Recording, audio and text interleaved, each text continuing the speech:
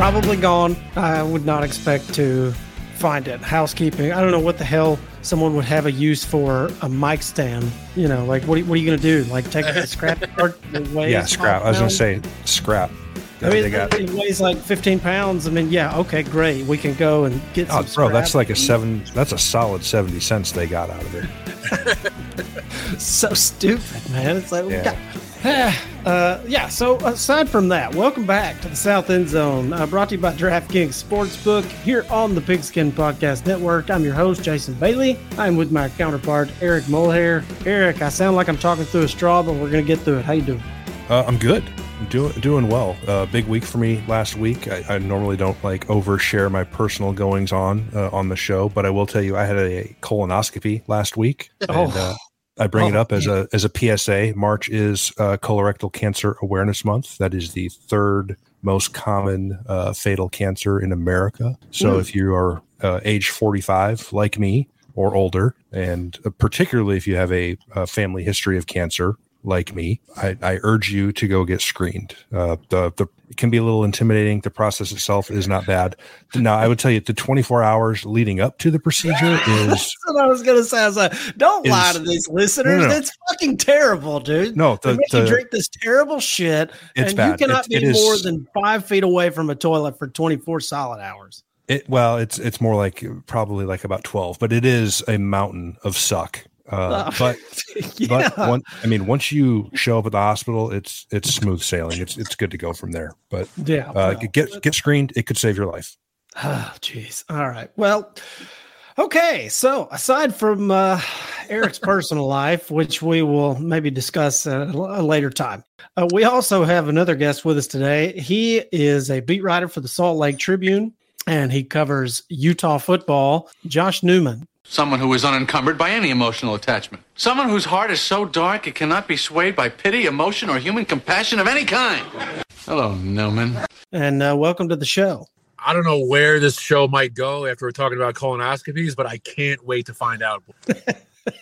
Well, no one knows. That's the beauty of it. We talk about it all the time. Like, you never know, man. It's a shit show. If you listen to the show every week, you know, there's always some unexpected stuff that pops up. And, whether it's a history lesson or whatever. So looking just surface level, just kind of some 2023 outlook stuff. You know, we know they're coming off back-to-back Pac-12 titles. Myself and Eric have both kind of been high on them and sort of thought they were underrated coming into the last two seasons. And we've both picked them to win the Pac-12 both years, and they've covered, and we've made us some money. So 2023 outlook, they, flirted with losing some coaches.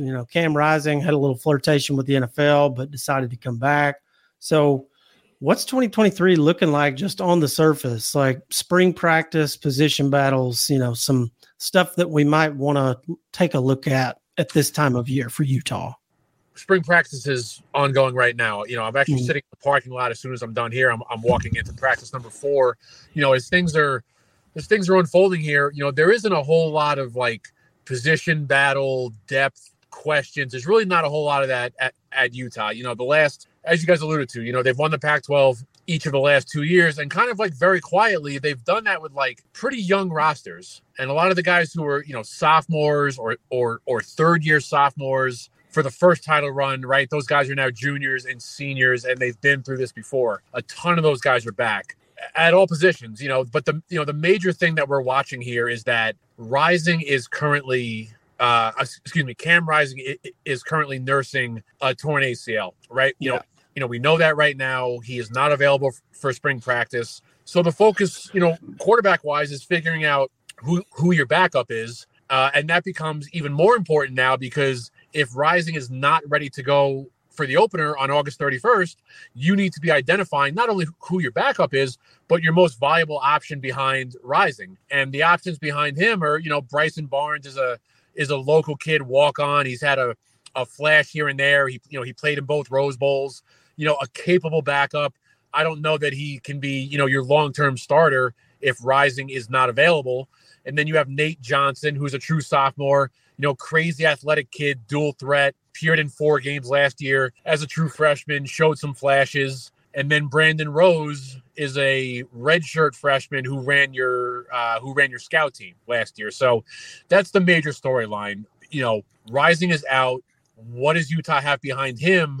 And kind of long term, once we get out of spring here, not so much is Rising ready for the opener, but is he ready for the start of camp? And if Rising is not ready for the start of camp, can he show up to camp in time where they feel comfortable starting him? Now, if the coaching staff and if the pundits like myself believe that this team can end up in the college football playoff, you got to beat Florida in the opener. And you have to beat Baylor in Waco the following week. So, you have to hit the ground running. And if Rising is healthy and Rising is available, everything is on the table. Anything is possible. If Rising is not ready for the opener, I have some reservations about what this Utah team could be, at least early in the season, right? The first 2 or 3 games.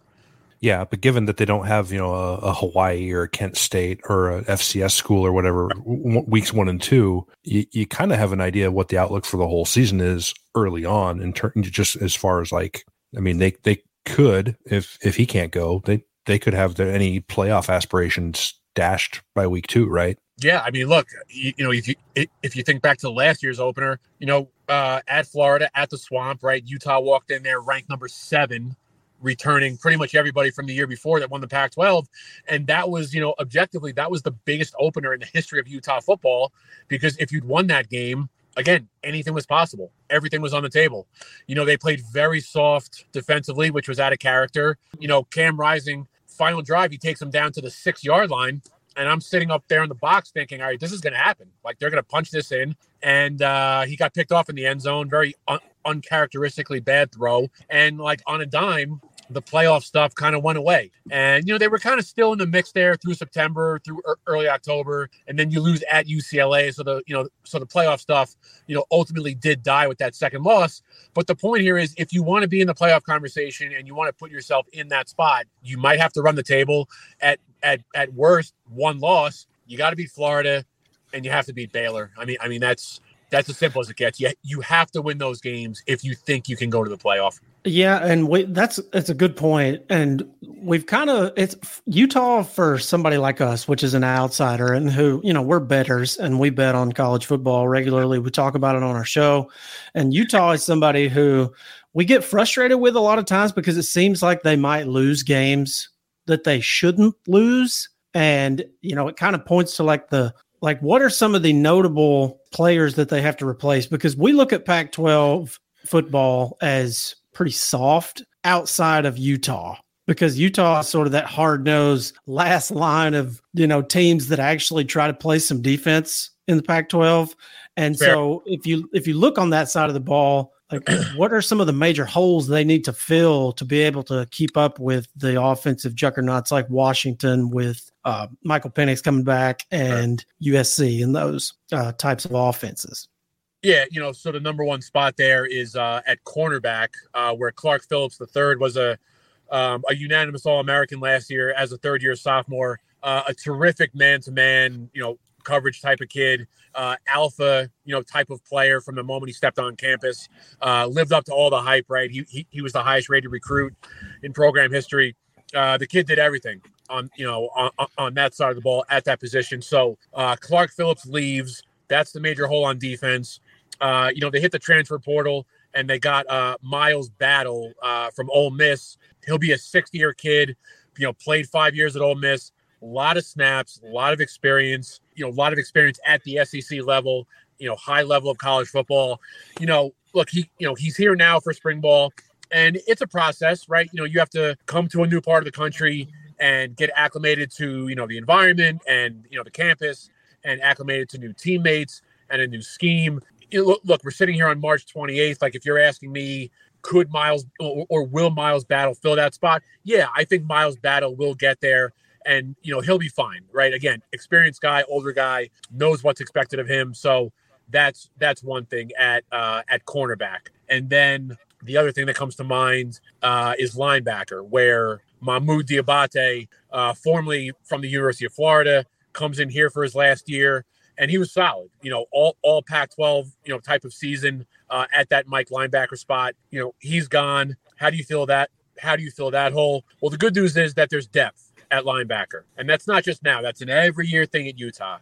Linebacker depth and defensive depth all over at all positions. So, I'm still pretty new to this market. Like I didn't grow up in Utah. I showed up here, 3 years ago. And I remember like one of the first things that, people told me was don't worry about the defense, so to speak, right? Like they have the players, they have the system.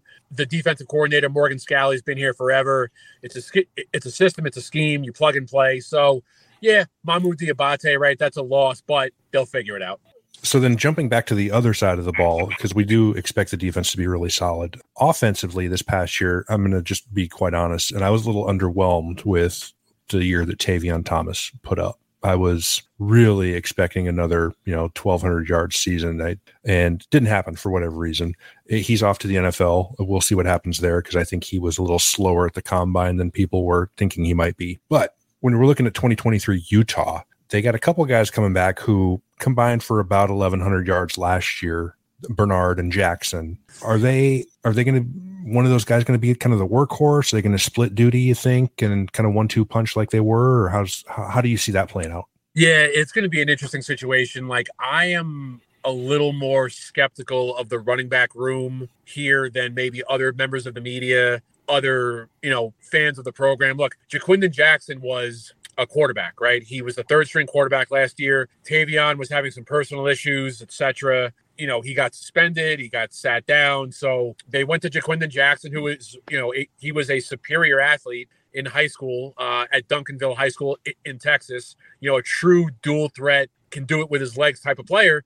They go to Jaquindon Jackson in late September and they ask him, would you be up for a change? Like we're having a depth issue at running back. Do you want to try this out? Right. He played some running back very early in his high school career. So it wasn't like totally foreign and he was up for it. So, it was kind of, it was touch and go there for a little bit, right? Like you're learning a new position on the fly, but the last 3 games of the year at Colorado, USC in the Pac-12 championship game and Penn State in the Rose Bowl, Jaquindon Jackson was really, really good in those 3 games. So now you're talking about, okay, you're coming off that momentum.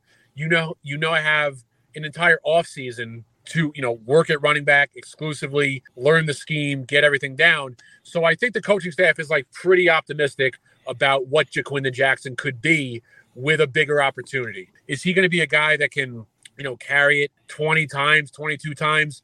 I don't know, but they think he's capable of getting to that point. So beyond Jaquindon Jackson, Mekhi Bernard, he's like the elder statesman of that room, right? He showed up here in 2019 as a 17-year-old kid, fresh out of high school, and he kind of had to wait his turn a little bit because that room is always loaded with guys, kind of like that linebacker situation we were talking about. But Mekhi Bernard has turned into, a very dependable, reliable, like multi-purpose guy. Like he's good out of the backfield. He's good in pass pro. He's easily the best pass catching option out of that backfield. And the fascinating thing about Bernard now is that he did hit the transfer portal and he kind of flirted. And then he decided, well, you know what? That's not for me. I want to come back to Utah. And they welcomed him back. So yeah, you're looking at a situation with Bernard, who is a proven commodity, and Jaquindon Jackson, who showed some things. They think he could be really good. And then you've got 2 other guys. Jalen Glover is I don't remember if he played 4 games. I think he's a true sophomore now. He shows some flashes, right? A Florida kid with a huge pedigree. And then Chris Curry, who was an LSU transfer, injured his ankle early last season. He was out for the year. So you've kind of got this, eclectic running back room of pieces that you think they're all going to fit together. And you think you have 3, even 4 guys that on any given night can do some damage. We'll see. Again, specifically with Jaquindon Jackson, I'm probably a little more skeptical than most other people around here. Well, then sticking with offensive skill positions, from what you've seen, and I know you're only, 4 practices in to spring, but wide receiver, anyone standing out or anyone you're expecting a big year from at the receiver position? Because I know, I think Parks is a good player. I like him a lot. And then I don't remember how to say the other kid's name, Vele or Vili. Yeah. So Devon Vele. Vele. Yeah, he also flirted with the NFL draft. Ultimately decided to come back. Had a breakout season last year. I don't have it in front of me. Something like 50 for like 625 yards and like 6 or 8 TDs. Kid was really good. The receiver position here is always a topic of conversation in terms of production and what they can do. And part of that is, especially the last couple of years, like the tight end position here with Brant Keithy and Dalton Kincaid has been so prolific. And Rising is always looking to those guys as a security blanket that, if you're throwing to Kincaid and you're throwing to Keithy, that there's only so many more balls to go around for the wide receiver position. So, you look at wideout, it's Vele, Money Parks. I think he's lined up for a strong season. He played pretty well down the stretch. The name that we keep hearing out of the wideout group, a kid by the name of Mikey Matthews. True freshman, kind of like naturally fits in that slot position with what Utah tries to do. It was interesting. Last week we were talking to Kyle Whittingham, and Kyle Whittingham kind of made a loose comparison of Mikey Matthews to Britton Covey, who's obviously one of the more prolific, pass catchers to ever come through here. So I thought that was interesting. Like when Kyle says things like that, which he almost never does, you're kind of forced to listen, and you're kind of forced to kind of pay more attention now to a kid like Mikey Matthews. Yeah, because I don't watch every Utah game, but the last 2-3 years where I've watched them 4, 5, 6 times a year, one thing that kind of always stood out to me is they're better than most teams kind of in the middle of the field, right? When you have a Dalton Kincaid, you're going to be good there. And with him leaving, are they going to try to get a different tight end to kind of fill that role, or work the receivers in? And it sounds like they maybe have a kid in the slot who might be filling that role a little bit. It's a good question. I mean, you don't just replace Dalton Kincaid. Like he was prolific. He was their number one pass catcher before he got hurt towards the end of the year. So what are we looking at here? Brand Keithy is going to be a 6th-year guy, like Rising. He is nursing an ACL. They expect him to be ready probably like late spring. I don't think he's going to make spring practice, but the point is they expect him to be ready by the time camp starts. Thomas Yasmin, just a big hulking Australian kid who had never played American football before he showed up here, 4 or 5 years ago. He has kind of shown some flashes as like a reliable pass catcher, but he's more so of like, Keithy is a pass catcher. Yasmin is more of like put my hand in the ground and like go hit somebody, but he can also catch the ball. Mm-hmm. So, those are your two guys. They're experimenting with some position changes with a couple of guys that like haven't played tight end, but they think might be a fit. I would not be surprised if once spring ends and they kind of take stock of things, if they pull a guy in, if maybe they don't go like hit the portal looking for somebody, they like to do a lot of 12 personnel. Before Kincaid got hurt, they were trotting out some 13 personnel. They did a lot of 13 personnel during the 21 season, during the first Rose Bowl. So no matter how it shakes out, like there's going to be a lot of tight end play for sure. Okay. And then last one before we take our break here, I'm asking all of our team specific writers this question. So at the end of each season, we do our award show and we give out our South End Zone awards. And one of our awards is the Conor McGregor Who the Fook Is That Guy award, which goes to a player who enters the season with no real name recognition or hype and has a great year and ends up kind of not necessarily household name, but like, for instance, Jalen Hyatt from Tennessee was our winner this past season, right? So that type of player. So if I had to pick one guy from the 2023 Utah roster who is a potential candidate to be our Conor McGregor award winner next year, who do you think has a shot? Who the fuck is that guy? There's a big local kid here by the name of Keith Olson, kind of an unheralded-ish offensive lineman. He wasn't like a big dog recruit or anything. He wasn't some crazy 4-star. I'm not even sure he was a 3-star kid, but like that's a name that you keep hearing as somebody who is like playing and performing very well early in spring practice. So yeah, Keith Olson is the name off the top of my head that I would pay attention to. If this Utah team is running the ball and Jaquindon Jackson is, going for 5.5 yards a carry off right end, it might be Keith Olson like bursting that hole open. Yeah. Bonus points for naming an offensive lineman for that category. We love it, man. Love it. Absolutely love that so much. How many starters up front are they planning on bringing back? I didn't even think to look that up. I believe off the top of my head, they've got 3 offensive linemen back, 3 starters back, and a 4th might as well be a starter returning too. Okay, so and plenty of experience. Oh yeah. All right. Well, with that, I'm going to kick it to Jason for a quick word from our sponsors at DraftKings, and then we'll be back talking more Utah football with Josh Newman of the Salt Lake Tribune. All right, guys, we know March Madness is underway, and the action's just getting started on DraftKings Sportsbook, one of America's top-rated sportsbook apps. Right now, new customers can bet $5 on any pregame moneyline bet and score $150 in bonus bet if your team wins. And you can combine multiple bets for a shot at an even bigger payout. DraftKings will be featuring parlays, odds, and odds boosts all tournament long, so be sure to check out DraftKings Sportsbook every day to see what they have in store. Now, my Final Four bracket is still intact. Shockingly, I had Bama, Houston, Kansas State, and Gonzaga in the top 4. So hopefully it sticks around. Most people's brackets are busted, but hopefully yours is not yet. But if it is, you can still get in on the action with DraftKings Sportsbook. And to do that, you got to download the DraftKings Sportsbook app now and sign up with the promo code TPPN. Right now, new customers can bet $5 on any pregame moneyline bet and get $150 in bonus bets if your team wins. Only at DraftKings Sportsbook with promo code TPPN. Minimum age and eligibility restrictions apply, so check out our show notes for those details.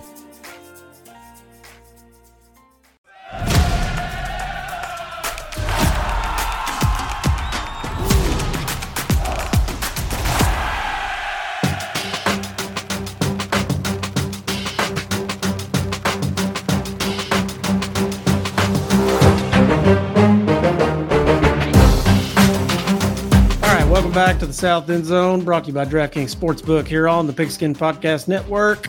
We're talking with Josh Newman from the Salt Lake Tribune. We're talking Utah football. All right, so before we let you get out of here, Josh, real quick, we wanted to get your take because the hot topic in the offseason with the Pac-12 is the new media deal. And obviously we know USC and UCLA are off to the Big Ten in 2024. So what is the sentiment around Utah and some of the maybe Utah and a group of other schools might be headed to join the Big 12? Are they committed to staying in the Pac-12 and seeing how this new media deal, plays out before they make a decision? What's that looking like? Yeah, I mean, I think, again, as we sit here in late March, this whole thing has probably gone on a little longer than anybody would like. Mm-hmm. And that's from, the administrators, right, the athletic directors, all the way down to the fans. This has been going on a long time. My understanding is that, the Pac-12 is committed to staying together. They're tethered. They're like operating as one. Everybody's on the same page. But we're saying that without seeing what the TV deal looks like, right? Let's see what the TV deal looks like. How many years? What's the dollar figure? But I do think ultimately the number is going to come in at a point where it's going to appease everybody, at least for now. Like if Oregon and Washington had somewhere to go, like if they could go to the Big Ten, like they probably would have gone already. Like there is no offer. They don't have anywhere to go. So everybody's going to get on board. And, again, we'll see what the number is. But in terms of like sentiment of Utah, of USC and UCLA leaving, I think from a Utah fan perspective, I think it's kind of like good riddance. Like Utah and USC have this kind of like contentious rivalry. They've played some crazy football games in the distant past, going back to like 2013 and 2015, and just the way that like last year played out, right? They beat USC twice, once here in Salt Lake City in this like epic fourth quarter comeback, and then of course they beat up USC in the Pac-12 championship game. So I think Utah fans are kind of over it, and it's kind of good riddance, which, I think the more rational, nuanced fan is understanding that it's a big loss. Like USC is a primetime major program in a big media market, and those Utah USC games, through the last decade, they've been special. Like objectively, they've played some awesome, like down to the wire games, and you're losing a football rival. And you're not going to make up that with like, SMU or San Diego State or whoever ultimately comes in here if the Pac-12 decides to expand. So, the short answer is like, I'm over it. I'm ready to be done talking and writing about, the media deal. Hopefully it gets done here within the next couple of weeks. And we'll see if they decide to expand. I'll be fascinated to see if they ultimately, do decide to bring in, a San Diego State and or SMU. All right. So do you think they're more likely to expand or have some teams leave? I don't think anybody's leaving on this round. Now, look, this thing is all cyclical, right? So let's say, I'm making this up, let's say they sign a 7-year deal. If you sign for 7 years, Right. Then we're having this conversation again in 2029. Exactly. We're doing this again in 5 years. So if it's 6, we're doing this again in 4. So, and to be clear, like, we're going to do this again, but for now, I think the number is going to appease everybody. I don't think Utah or Arizona or Colorado, I don't think anybody's going to the Big 12. Well, maybe enough people have Amazon.com that they can watch it. If that's who the leader in the clubhouse happens to be, get your Amazon Prime now, Pac-12 fans. That's it. All right. Well, Josh, we very much appreciate you taking the time to come on and talk to us about some Utah football. Of course. And we'll let you get out of here, and we'll talk to you soon, man. Thanks for coming on. Thanks, guys. Really appreciate it. I appreciate it, Josh. All right. Newman, ladies and gentlemen. Hello, Newman. Eric, major takeaways from Josh's comments on Utah? Anything? I know we didn't have much time to really, bang out a lot of detail there with him, but what were some of your initial thoughts there on what he's talking about? Are you optimistic, more or less, after hearing some of that?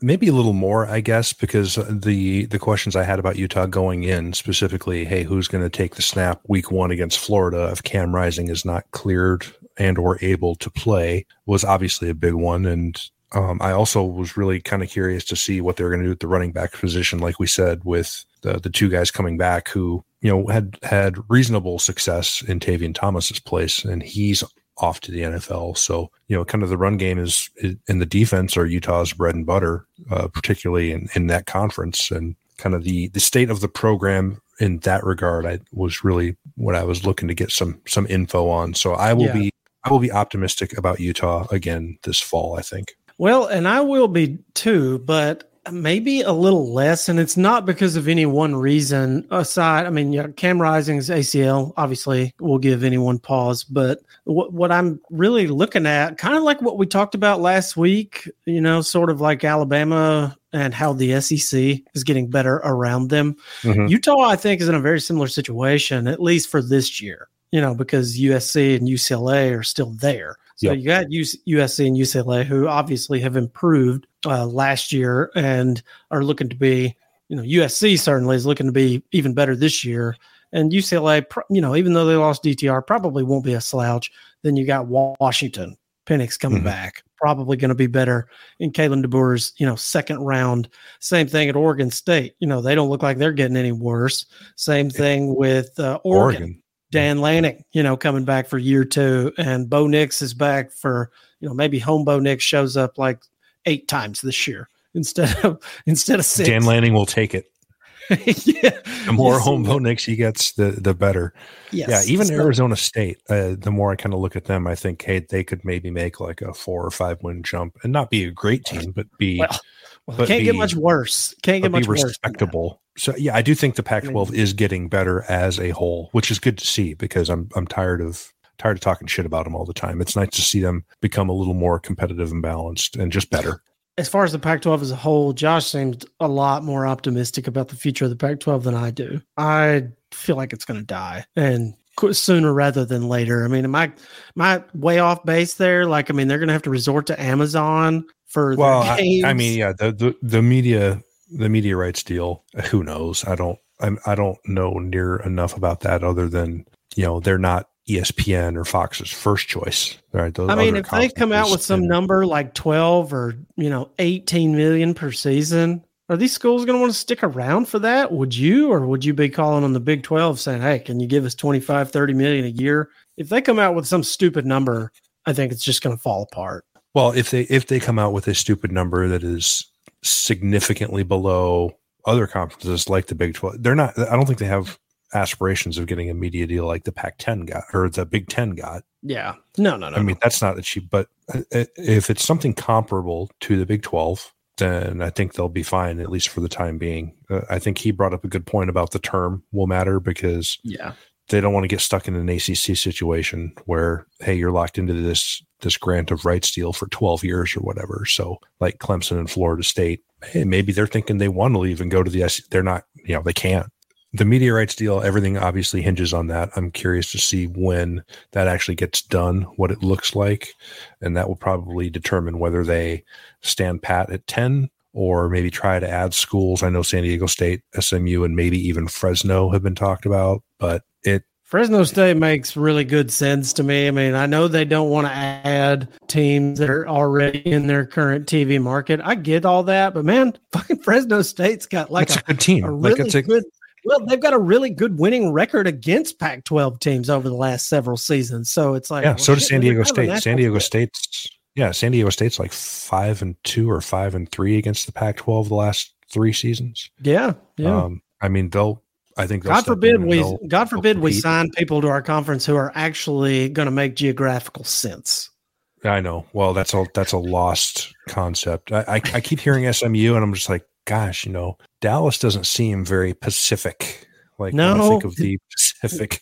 No, it really doesn't. You imagine Dallas, the women's volleyball team having to get on an airplane and fly to fucking Washington to right. To play well, it's the same thing I said. When USC and UCLA, but like, now that's a whole nother level of stupid. That's taking the check, and we don't give a shit what it costs to fly our women's swimming team to Rutgers, or how miserable, it's going to be for our athletes. The women's basketball team to go fly to Rutgers or Maryland or whatever. I mean, it makes sense with Big Ten money, I guess is what I'm saying. Like it's $100 million this season, but if you're talking about SMU, who's probably making, I don't know what they're making on their current TV deal in their conference, but I mean, if the Pac-12 is not going to come with some kind of formidable number that's going to really make a difference, because it's not like SMU's broke. I mean, they're fucking Dallas. They got money.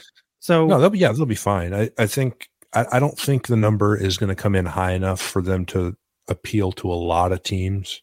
San Diego State is right there. And honestly, they're closer to a lot of Pac-12 schools than they are to most of their Mountain West, counterparts. So it wouldn't be a big drain on them to switch that conference as far as travel costs. And we know that they can compete in that conference football wise. So, but really that's kind of that them and Fresno are the ones that actually make sense. So my guess is they probably just stick at 10 for a little while. Yeah. Well, we'll see what happens. And speaking of the Big 12, like we were talking about earlier, next week, Eric, we're going to be talking about Oklahoma, man. We 6 and just God, what a season last year. Very uncharacteristic down season for Oklahoma a year ago in Venable's first year. So yes, we'll be talking to Josh from Sooner Scoop, and I have some questions for him about Oklahoma football and what I saw this past season. If my main and first question is just going to be, can they teach anyone to tackle? Has Venables taught anyone how to tackle yet? Because you're like 3 years running, you've led the country in missed tackles here. So we gotta come up with something. But. Yeah, I was hoping for more, and I didn't get it because they were bad on defense. And so we'll see. We'll dig into it with someone who knows more about them, from a day-to-day basis than we do. All right. Well, all of our listeners, we are on YouTube now. Woohoo! We are going to be putting out some content on YouTube. You can find it at youtube.com/SouthEndZonePod. And as always, you can find us on Twitter at SouthEndZonePod, Instagram as well. You can follow me at JasonBailey47. You can follow Eric at Eric Mulhair. And we'll be back with you next week chatting up some Oklahoma football. So be sure to catch us then. Everybody stay safe, take care, and we'll talk to you next week. Thank you very much. Have a great day.